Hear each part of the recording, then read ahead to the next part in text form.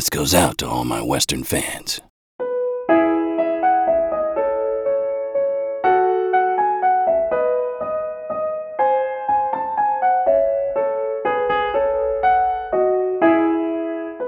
Twas the night before Christmas, when all through the house, not a creature was stirring, not even a mouse.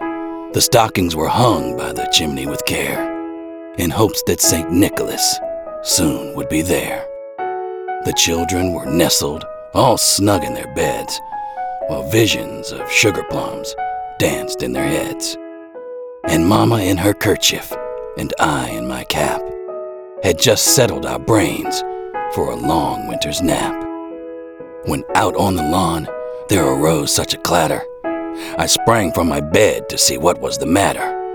Away to the window I flew like a flash, tore open the shutters and threw up the sash. The moon on the breast of the new-fallen snow gave the luster of midday to objects below, when what to my wondering eyes should appear but a miniature sleigh and 8 tiny reindeer, with a little old driver so lively and quick, I knew in a moment it must be Saint Nick. More rapid than eagles his coursers they came, and he whistled and shouted and called them by name. Now Dasher, now Dancer, now Prancer and Vixen, on Comet, on Cupid, on Donder and Blitzen, to the top of the porch, to the top of the wall. Now dash away, dash away, dash away all, as dry leaves that before the wild hurricane fly, when they meet with an obstacle, mount to the sky. So up to the housetop the coursers they flew, with the sleigh full of toys, and St. Nicholas too. And then in a twinkling I heard on the roof the prancing and pawing of each little hoof.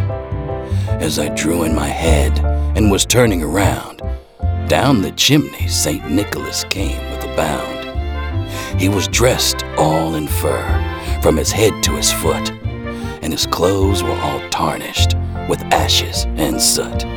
A bundle of toys was flung on his back, and he looked like a peddler just opening his pack.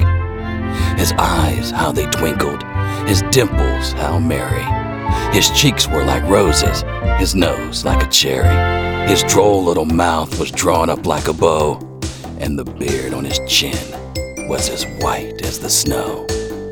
The stump of a pipe he held tight in his teeth, and the smoke it encircled his head like a wreath. He had a broad face and a little round belly that shook when he laughed like a bowl full of jelly. He was chubby and plump, a right jolly old elf, and I laughed when I saw him in spite of myself. A wink of his eye and a twist of his head soon gave me to know I had nothing to dread.